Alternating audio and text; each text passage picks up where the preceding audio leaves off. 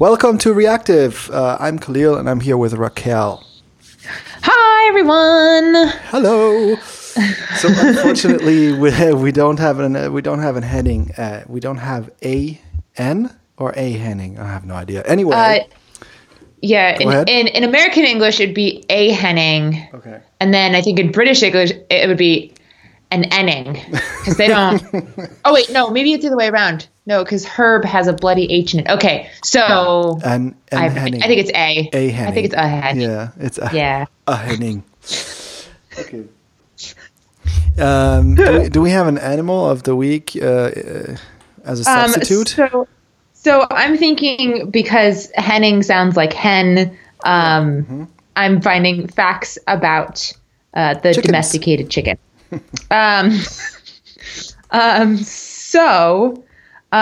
Did you know that, like other birds and mammals, chickens experience REM sleep, which is associated with dreaming? I didn't know that.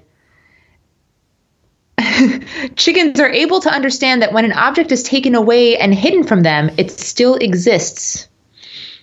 Huh. Young human children are unable to understand this. So chickens are smarter than your kid. Impressive. Still, we eat the chicken. We Yes, opt to eating the chicken instead of the kid. Yes, that I think is an important thing. I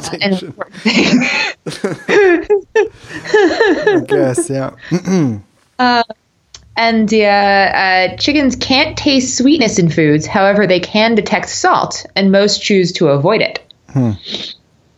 And the chicken is the closest living relative to the great Tyrannosaurus Rex, which I actually knew, but I don't know that most people do. Oh, they're actually Tyrannosaurus Rexes. That's interesting. Yeah, they're little mini T-Rexes, a whole lot less terrifying. Yeah. But now I kind of wonder, how delicious was the T-Rex? Yeah, good point. And you can totally win against the T-Rex in a fist fight. So should totally been able to. So maybe people were just eating them, and that's why they're they're extinct. Yeah, and so speaking of T-Rexes, though, there was so people had often. So like for the last several years, people were kind of wondering, did dinosaurs have feathers, right? And there was actually recently there was an article where they basically they found a feathered dinosaur tail stuck in amber. So it is confirmed there were dinosaurs with actual feathers. Huh. I will link to this in the show notes. Huh. Yeah. Interesting. And it was preserved in amber some 99 million years ago. Cool. Delicious. Yum! Although I imagine it's pretty tough and gamey. Yeah. Especially now. Well, yeah. Now it'd be a little... I don't know that there's any amount of tenderization that you can do to a bone. Tough and stony, maybe. Okay. Anyway. Good. What else is going on? Now that we cleared that up. What else is going on? So I was listening to a bunch of podcasts, and of course everybody was talking about the election, and I've been hearing a lot of Russia hacked the U.S. election, and this is really this is seriously what a lot of the media in America, and I think also actually in Germany, because there's an election coming up next year, they're also now, oh my God, the Russians could hack our election or something like that. There's like this frenzy of the media going on, and the media is like, a lot of people on television and in newspapers and stuff like that, they write stuff like we've been hacked, and there was this hacking, and the Russians, they did hack, and all this hacking, and it's just, it seems it's just so weird to me because all we know is that there was a phishing attack, and somebody clicked on a link and gave people their password. So that's actually more like unintentional leaking. And it could have been anybody. Literally. Like, yeah. The thing is, they're talking about. There is a lot of hacking attempts happening from all kinds of areas of the world, and sure, Russia is definitely one of those, and so is China, and and all kinds of places. And the only reason so far that I have heard that they're using as a reason why they're saying it's Russia is because there was some Word document in the mix of something that had in the metadata had some Russian language in there, which is just not proof at all for anything. It just means nothing in my eyes. So I just find the thing is like. So I just find it weird that it's not weird because it's what they always do, but they're really making it sound the most dramatic way possible, and everybody has already decided who it is and who it was, even though, as far as I know, and from what I've heard, and also the whole intelligence community is also not 100% on it, apparently. But still, everybody has already decided that they have been hacked, and it was the Russians. And also, what is also decided, basically, is that specific hack, meaning the leaking of the emails, tremendously influenced the outcome of the election, which I also don't believe. Or I find hard to believe. Maybe there was some influence, but it's not. They didn't turn the election or anything like that. I don't think. Well, So what do you think about that? Well, okay. So I'm looking online right now, and it seems pretty. Yeah. Okay. Shush. So basically, it looks like. So it depends on who you are looking at. The Atlantic, which is a pretty reputable magazine, at least in the U.S., says that it is beyond dispute that the Russian state launched a sophisticated effort more than a year ago to intervene in 2016 elections in the United States. That they did, in fact, hack into computers at the Democratic National Committee, which is one of the two parties in our two-party system. And then, they basically used WikiLeaks to throw out information that made everybody look kind of bad. Mm-hmm. And it's, what does that mean? It's beyond dispute. Like, how do they know that it was Russian?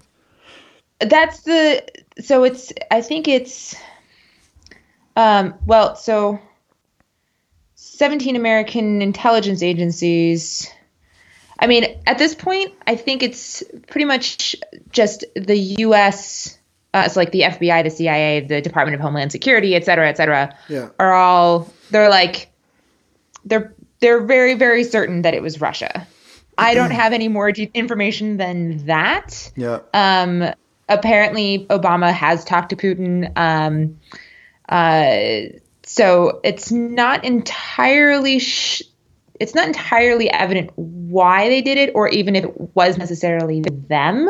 But I don't think it's so far like either. There's a massive conspiracy amongst the top intelligence agencies of the United States to all come together and say, you know what, let's just point a finger at Russia. It's totally cool. Which I think would be really bad.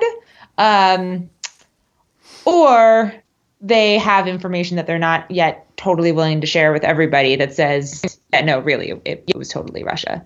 The problem with the intelligence agencies a little bit is I have problems believing them on face value like that when they say, "Oh, we are sure that it's that," because at the end of the day, I believe that they will say whatever is in their interest, and because there is no real control over.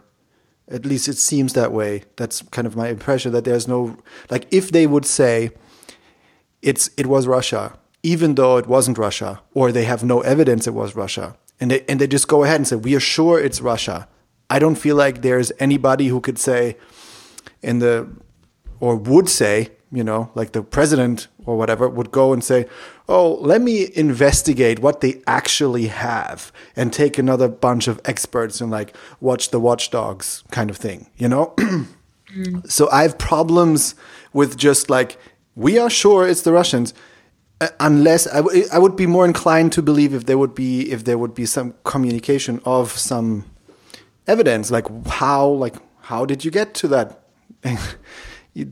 How did you get there? Like there's no information about that. I think one of the points, a little bit of information is kind of put out, and one of the points was that a lot of the hacking attempts were during a time that would be 9 to 5 in Russia, Moscow time, which is also kind of like, I don't know, it just means nothing because it's the internet, and maybe it was the Russians, but they're hacking, but they're having like people hacking from a different country and they're hacking at night, like, or it was not the Russians and they're hacking at a different time, like. It just like there's no like real like breadcrumbs. Okay, like we followed the IP of this thing and then we landed. Oh, they did do that.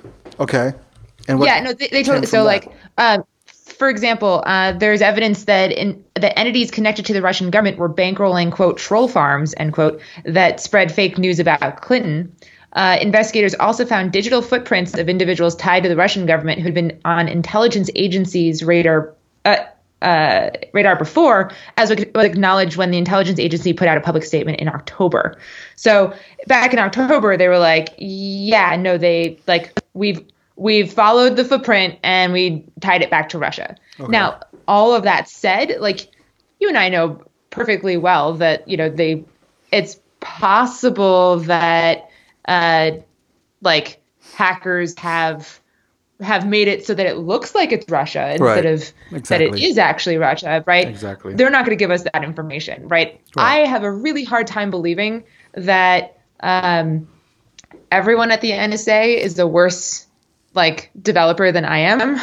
I have a really hard time believing that. So I imagine they're not idiots, but at the same time, they can't show all of their cards. They absolutely cannot. Just for national or international politics and all of that good stuff. Yeah. But I mean, you're not wrong. Not wrong. Like no, we don't have. But at the end of the day, that just means like there's nothing that you can 100% believe. Like you always have to take everything with a grain of salt, and at the end of the day, you will never know. I think that's how it is. I think you've just explained 2016. Yeah. Like, I know nothing. Yeah, exactly. I find it so crazy that, like everybody's running with, we have been hacked by the Russians, and there is just like this whole, it seems so antiquated. It's like the Cold War all over again. And like everybody, like the media is kind of creating all this animosity and making Russia now this dangerous big enemy again, which they maybe are, maybe aren't at all, or most likely aren't. Yeah, but I mean, now we're getting into just media science, but like everyone's trying to forget that Trump has been elected, elected president. So they're trying to focus on anything else. Exactly. Like so many people do not want Emperor Cheez-It to be in position, like in the presidency. So they're trying to find every single possible angle to get him out. Yeah, that's right. And that's also one thing that I was thinking, that one part of all this blaming on the Russians is also because nobody really wants to do the work to really find out why the election came out that way. Why are 50% of the country, why do they want this type of person?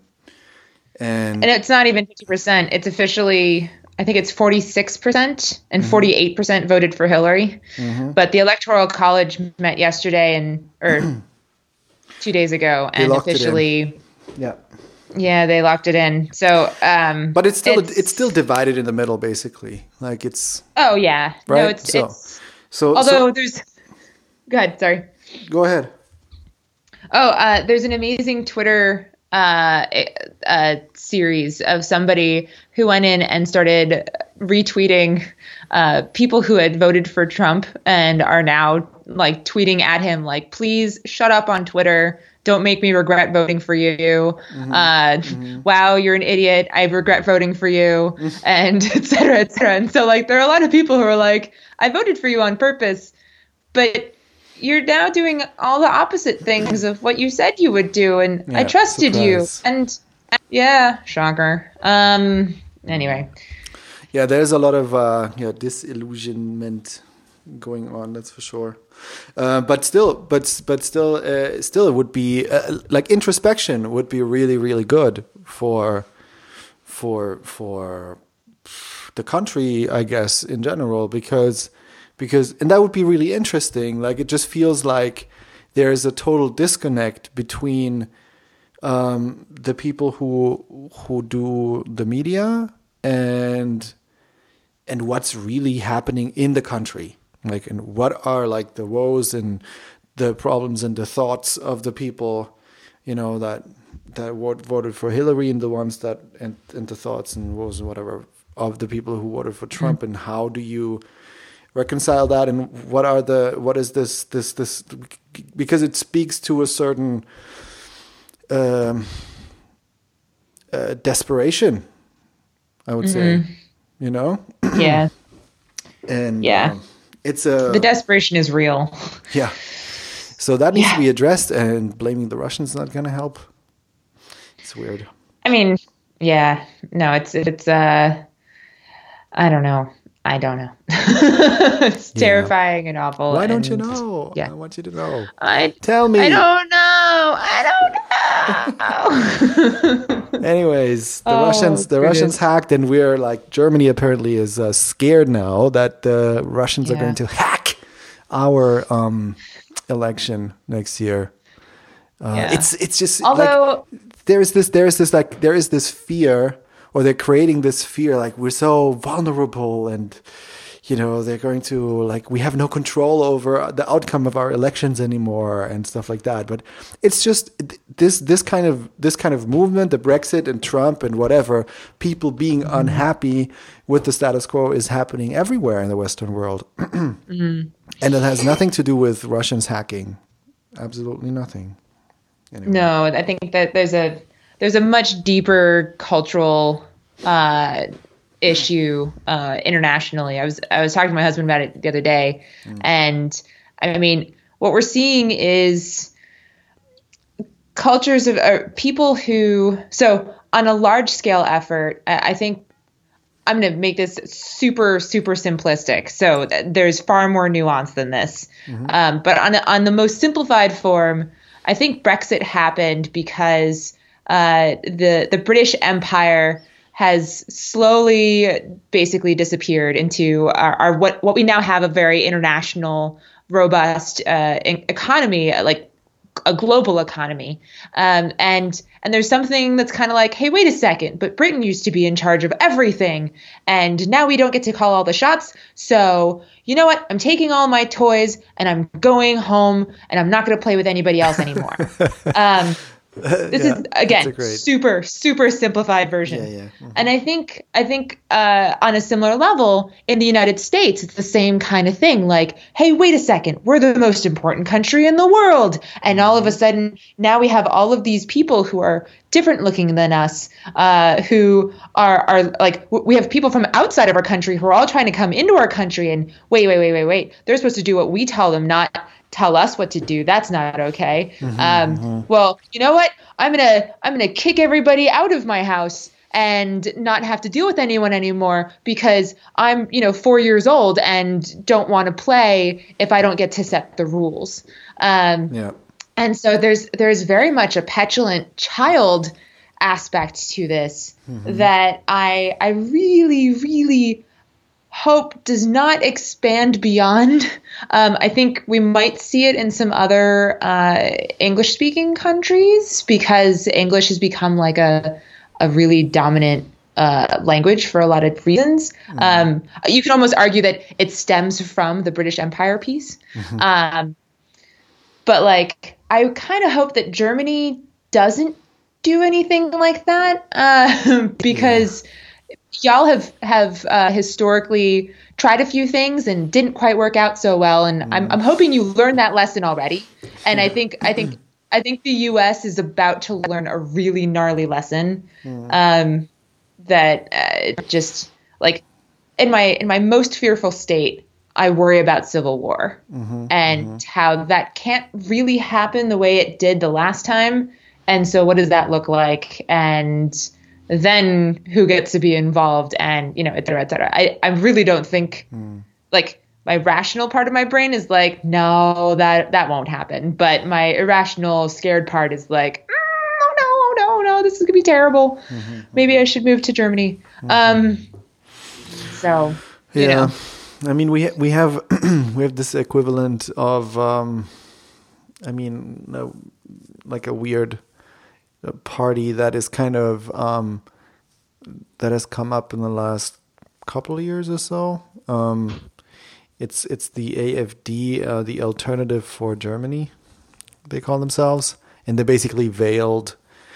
There's a lot of veiled far right going on in there, but also a lot of these qualities that you've seen with Trump voters that are not necessarily racist or far right or anything, but they just want a change. And I think what you just said is basically this kind of what I've also heard a couple of times, that this is basically a movement or a fight between a nationalist movement and the globalist movement. And Trump, in the example of the U.S. election, Trump was, obviously is like standing for the national movement, like keeping everything, like bringing the money back home and building up, manufacturing in America again and these kind of things, and make America great again, of course. And and Hillary was clearly like the more globalist, like global economy and like relationships, this and that, but also war. I think there was some weird stuff with Russia where she was like a no-fly zone thing where the consequence would have been shooting down Russian planes, which is also very scary. And so there was so there seems to be like, these seem to be like those two streams that are kind of bumping heads right now. And there is actually really problematic things in both of those. The globalist movement, as soon as, global economy and working all together and like growing together as just one big earth nation or something like that is there's a lot of good to that. But then, of course, if people go into that with wrong intentions, then there's a lot of the stuff happening that you see it currently happening, or since many years, where the countries that are economically weaker are getting exploited and stuff like that, and they have to import things that they could produce cheaper at home, which would be better quality, of course, but they have to import it from America because of some weird deal that was made, or because of debt, or some, or because the stuff from America is cheaper because it's subsidized, and then they eat, weird food because like all this kind of stuff that happens. So there's, it's obviously incredibly complex, and I'm not at all qualified to talk about this, but this is, I think that it's interesting to look at it from this perspective also a little bit. And I think that there is reasonable people on both sides. You know what I mean? Of course, not only, but there are definitely negative and positive parts on both sides, and I don't know if there is some sort of a balance can be reached at some point. I don't know. Yeah. I have no idea what's going to happen in Germany. But there is, there was some sort of a terror attack that happened. Was it yesterday or the day before? Day before yesterday in Berlin. Yeah. And again, there's a lot of weird stuff happening. Of course, all the people, the populists and the AfD, they're using this in order to create animosity against the immigrants. But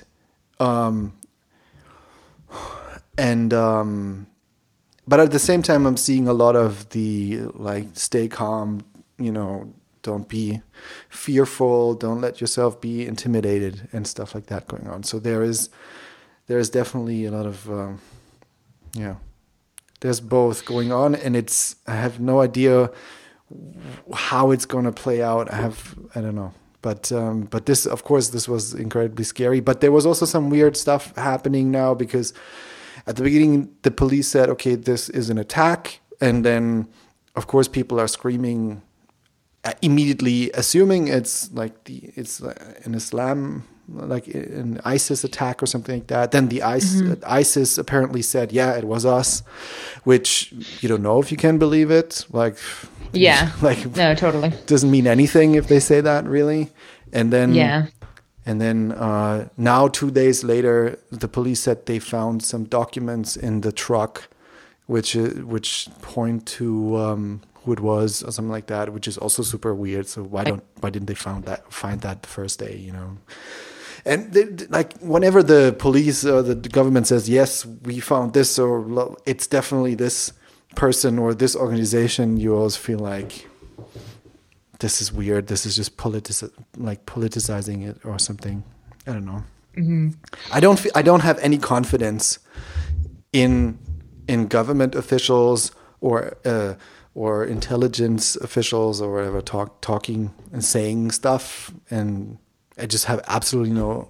So I have no confidence in what they're saying. I just can't. Yeah. I don't know. I think that's pretty universal. Yeah. Pretty global. I don't trust my officials that are supposed to represent me. Okay. Yeah. So that's super tough. Super tough. Anyway, what else is going on? What else is going on with you? Let's hear it. Well, okay. So Slack recently released video chats. Have you seen this? I've seen something, yeah. Mm-hmm. I finally tested it today, and it was beautiful. It was absolutely beautiful. Hangouts, it was nice knowing you. I didn't like you very much. Bye. I'm going to be using. Yeah, it's just unusable, but you use it because it's the only thing that easily integrates with all the other stuff. Yeah. Well, everybody on my team, everybody at my company uses Slack. Everybody in my family uses Slack. Mm-hmm. So I'm just going to be forget it. Let's all use Slack. So we've talked about Screen Hero in the past. Mm-hmm. Screen Hero is my favorite pair programming app. Remote pair programming app, because it's really crystal clear audio, and then the video is really, really good as well. I often forget that I'm not looking at my own screen, and I'll start doing a command tab to try different things and all that good stuff. but it's like it's really, really quite clear.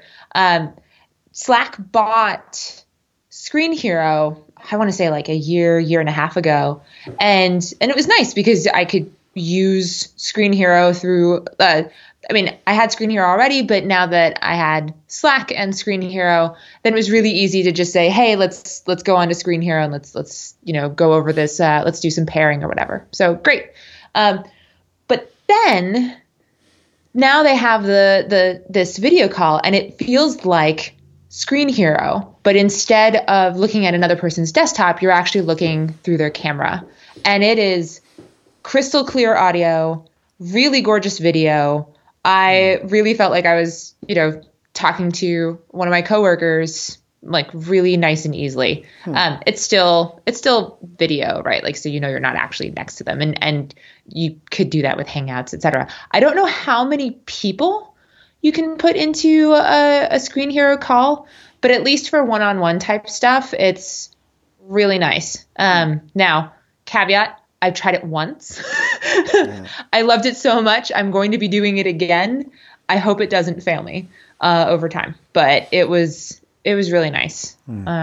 So nice. So yeah, I like that a lot. It's about time for something like that to come along. That's for sure. Is it only for the paid version of Slack? That I have no idea. I don't think so. I think it's also on the free versions of Slack.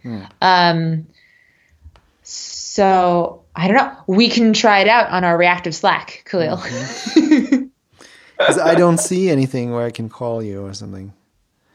Oh, wait a minute. So let me see if I look at. Oh yeah, I can call you. Yeah.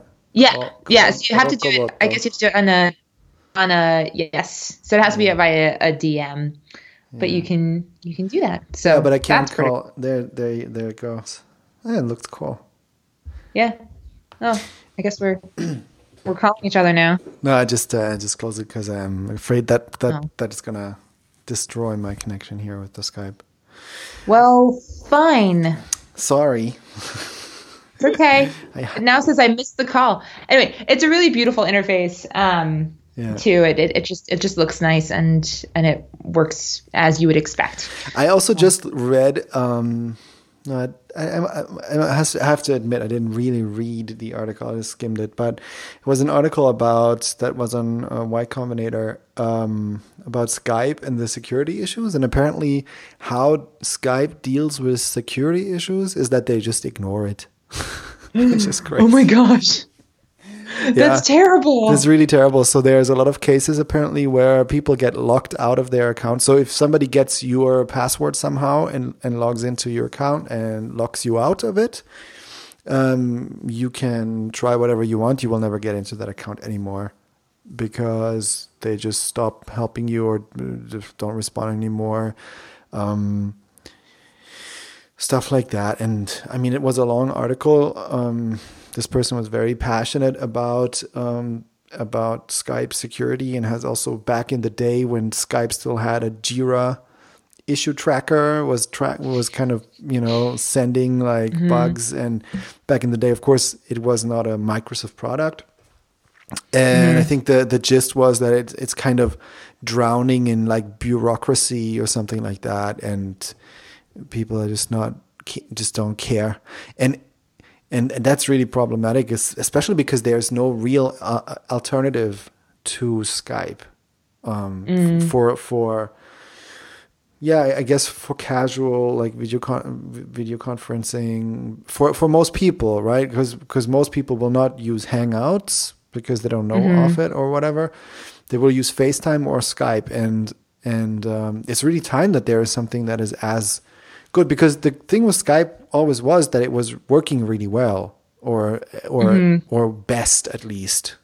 Pretty good audio, pretty okay video mostly, and kind of like and stable, and it's used by basically all the podcasters. So it would be great to have an alternative like something like that. I mean, Skype to me is my least favorite video chatting service. I don't really like FaceTime very much, but I'll use it when, my friends want to use it. So I used to use Talkie.io pretty much all the time, but now I use Appear.in, which I really, really like.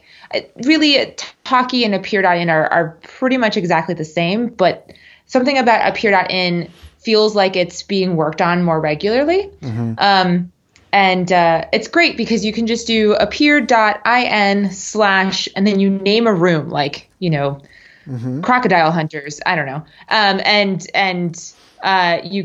You just send that link to all your friends. And as long as they're using a WebRTC enabled browser, which needs to be like Chrome or Firefox, then boom, they're in. Like you don't have to sign up for anything. You don't have to do anything. You can just, as long as your computer has a camera and a microphone, you're in. Like that's it. And you can share your screens, and you can have multiple people in the same chat room. You can text chat in addition to video chat, and it's just kind of really nice.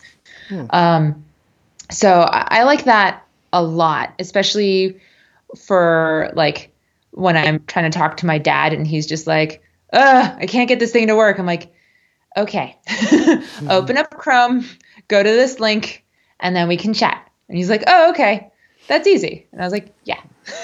So it's just a lot easier when you want to get like a bunch of people and you don't want to have to deal with everybody having to install Skype and create a new username and da da da da da. Yeah, that's cool. The problem I think with Talkie.io for me was when I was trying it from home, because I don't have like a crazy internet connection. It's like 16 megabit or whatever it's called. It was that I think with WebRTC and peer-to-peer kind of video conferencing, is the problem is that you also have to upload other people's video, not only yours. Right. And that was problematic for me. Like it really broke down. Like you need a solid internet connection for that. Yeah. And that part I think is the hardest. I don't know how Screen Hero / Slack do it. It's really because it just feels so seamless. Like I constantly have issues with Google Hangouts. Like to the point where I've reduced the resolution on my Google Hangouts to the one just before turn off video because I don't want to have to deal with anything. And so everybody's all blurry and it feels like I'm watching TV in the 80s, It's just like, hi friends. Yeah, I mostly just turn off the video and Hangouts. Just use it for audio then. Yeah. So cool. But yeah. So anyway. I have a new tip. Appear in. Yep, Appear.in. So check it out, try it out. It's cool. Cool stuff. Following up from last week. Last week we talked about how Uber started their self-driving cars in San Francisco. Yeah. And I talked about how this is ridiculous. I wouldn't trust it for anything, and pulled up an article saying that Uber is not on the list of vehicle or of companies that have gotten permission and licensing from the state of California to have self-driving cars or autonomous vehicles on the road. And in typical Uber fashion, they were like, oh no, but we have a person in the front seat. And therefore, it's totally fine because it's not autonomous. It's just self-driving. And so it's like loophole. Literally the day after we recorded the show, Uber was told by the state of California to stop because they were violating the law. And they had to get a license from the state to do it. So FYI, loopholes are not the way to get your technology out on the road, literally. So that's going to need to take a while. Also, I think there were reports that the drivers had to, like, it was really dangerous. It was like really, really dangerous. Drivers had to take over a lot. Yeah. So anyway. So the future is not here yet. Nope. So anyway, what else? What else? So I've been trying to write some more on my blog, which is on Medium, and I wrote this article called, I don't know what it was called, but I was just writing about an observation. So basically on my blog, what I'm trying to do is I'm trying to write more often, and instead to make every single post like this epic essay of something or whatever, which like just does not work for me at all. I'm just trying to write about things that I learned, like little things or stuff that I observe. And I'm just kind of documenting that and putting it out. And I'm mostly just doing it for me. And of course, I'll post it on Twitter or whatever. But it's not about getting a lot of hits or whatever. It's for me to have an outlet and to kind of document my journey in this profession and kind of covering these kind of interests and thoughts that I have. And also having, because what's an interesting effect of if your goal is to post blog posts often, then it's and the goal is also to post like realistic blog posts, like not a blog post where I have to like learn a bunch of things and research this and then that and then have to make stats and kind of and create this like huge article or something like that, but more some stuff that I can actually put on the blog without doing a lot of extra work, just like documenting my thoughts or what I learned or whatever, like stuff that's actually happening in my mind and just formulating it a little bit and putting it out. So what the effect of that is that you're thinking about what you're going to write next and you're processing it in your brain, which is really a good exercise to get into I don't know, for thinking or thinking about something and then putting it into words, which also kind of tests your knowledge. Is if you learn something or if it kind of tests if you thought it through and stuff like that, which is really fun. And I kind of feel like I want this exercise and I need it. And so one of the an article that got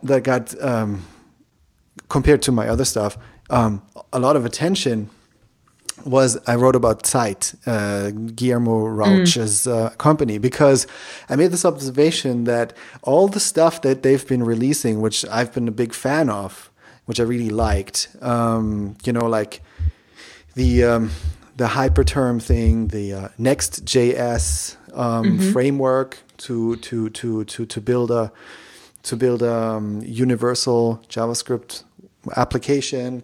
Then they have this little package on NPM called Micro that allows you to create that just packages up a few other NPM packages or whatever to create like tiny microservices. Like you can export a function as your micro module or whatever, and then host that very easily. And of course, it integrates with their Now service. And I looked at all these kind of products that they were releasing after they came out with Now, and just realized that actually what they're doing is they're putting out a lot of satellite products, basically. That's what I called them, satellite products that kind of orbit around Now, but also work without Now, right? But at the end of the day, it's like they're like entry drugs to get into Now, because all these things that have been releasing, they work really, really nicely with Now, where you basically have to do nothing in order to host like one of these microservices. You just say, you use Micro to write your microservice, which is super easy. And then you just go and say Now, and boom, it's up there and it's hosted. And you can use that with any kind of Node app that you want to write.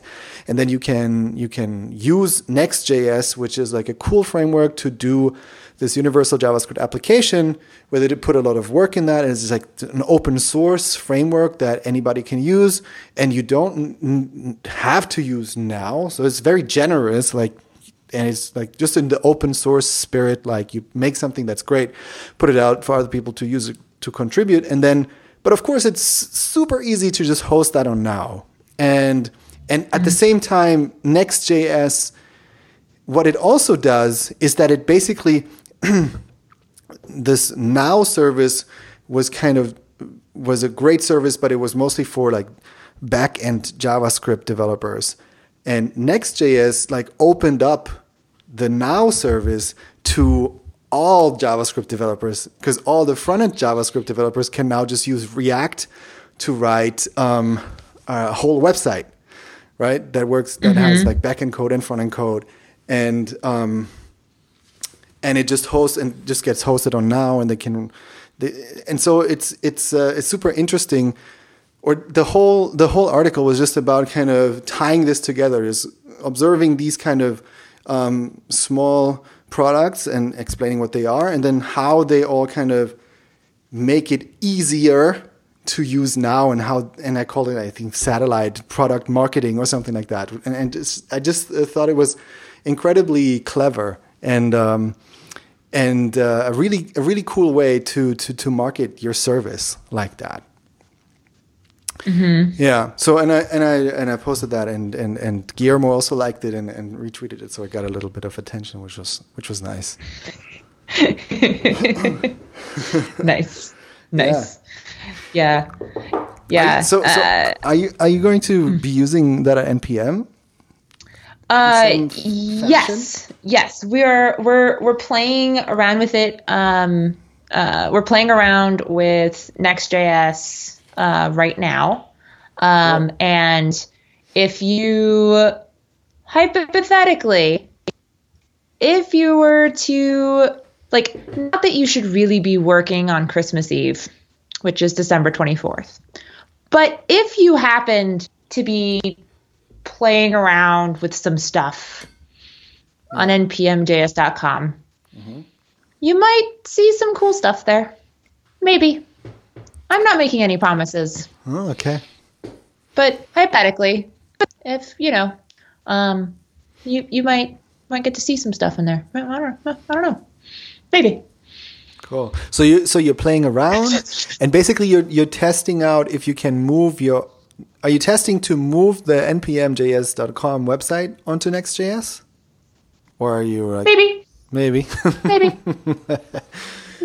Yeah. Actually, so I little self promotion. I'm going to be at Script 17, which is a conference in Linz, Austria, on January 24th, I think it is.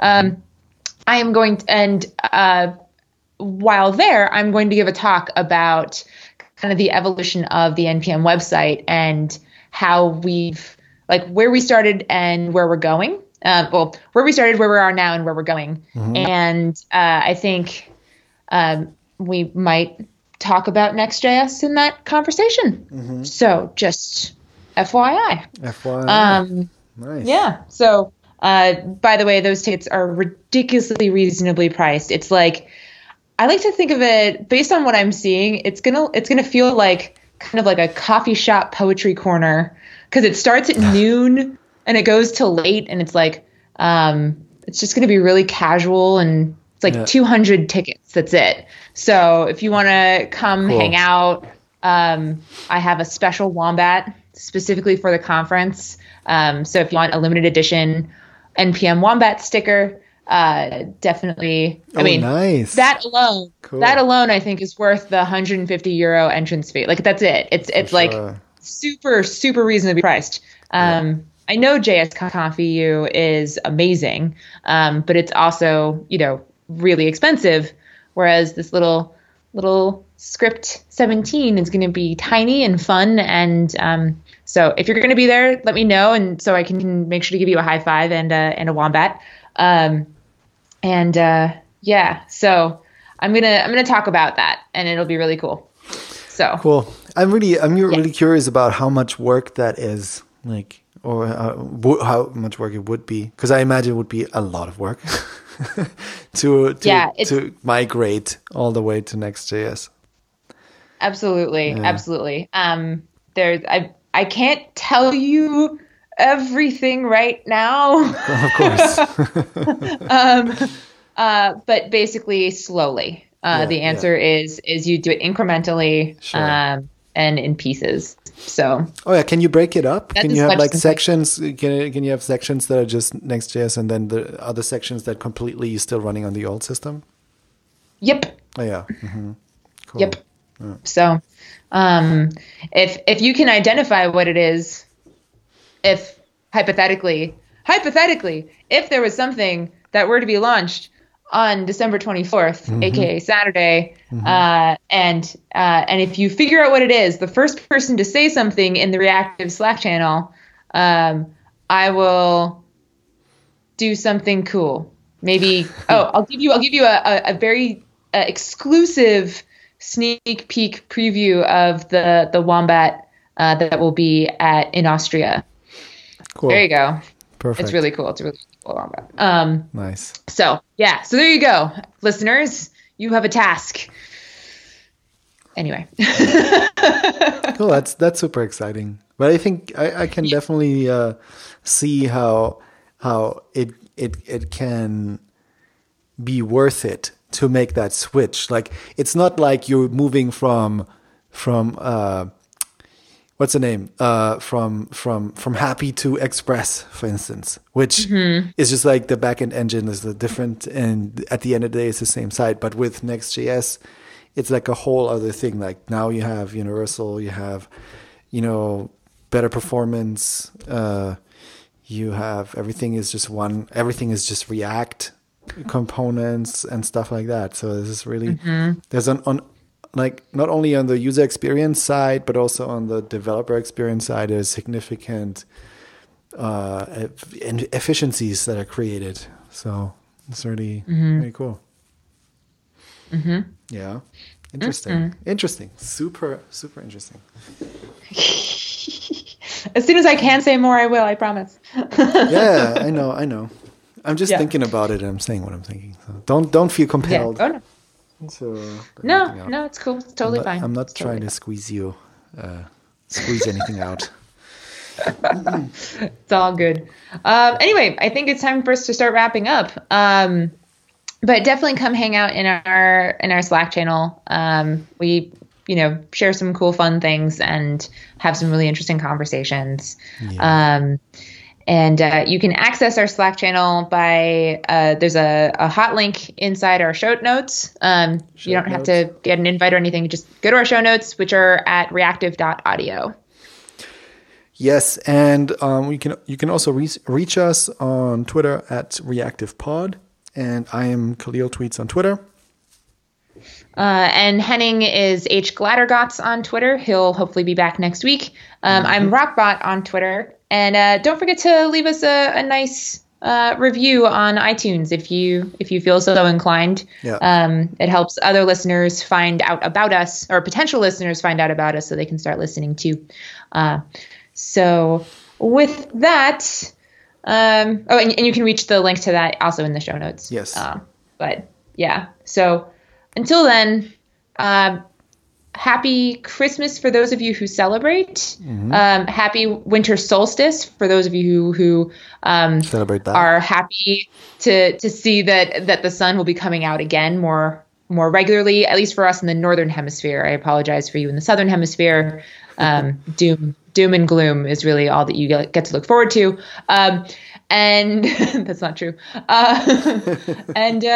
Yeah, so we'll be back on next week. That's right. All right. Okay.